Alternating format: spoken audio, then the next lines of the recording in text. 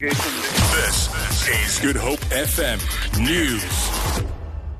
A third suspect has been arrested in connection with the murder of a police officer from Malmesbury. 57-year-old warrant officer Dion Dumas was reported missing on Christmas Eve when he did not return home. His body was discovered in Atlantis yesterday after the suspects were found in possession of his white BMW. Two suspects, a 31-year-old man and a 29-year-old woman, were arrested. Police spokesperson Captain FC van Wyk says another woman has since been taken into custody. He says the trio will appear in the Atlantis Magistrates Court tomorrow.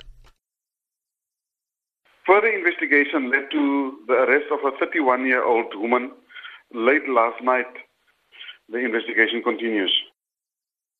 Convicted rapist, murderer and house robber Ananias Mate has died in a hospital in Durban. A senior prisoner official in KwaZulu-Natal says Mate was suffering from complications after an apparent digestive problem over the past 3 months. Mate, a Mozambican national, twice tried to break out of the high-security CMAX prison in Kokstad where he was being held and had been part of several escapes from other facilities across the country.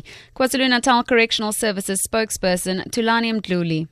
As the Department of Correctional Services, we have been giving Ananias Mate the medical attention he deserves. It's past 3 months. I think it's 3 weeks back when he was at Edendale Hospital at one point. Then, unfortunately, it was not meant to be. The man passed on Tuesday. We can also confirm that it was, according to the medical reports, it was a complication from the apparent digestive issues. A 9-year-old boy has died after drowning in a river in Bloemfontein. Netcare 911 Chris Buerta says the Cape Town boy, who was on holiday in the Free State, went for a swim with friends. He disappeared under the water. Police divers were alerted and pulled the child from the river. Medics did an assessment and declared the child dead at the scene. Wilderness Search and Rescue has urged hikers to exercise caution when hiking up the various trails around the Western Cape. Spokesperson Johan Marais says this time of year is particularly busy for rescuers who've had to attend to at least one incident a day over the past week. In the latest incident, a man from Gauteng who sprained his ankle while climbing up Lion's Head was airlifted off the mountain. Marais says there are several things that would-be hikers can do to keep safe. First of all, I would suggest that people, when they do go on hikes, make sure that the route that they want to take, they are able to do it. Secondly, people should go well prepared.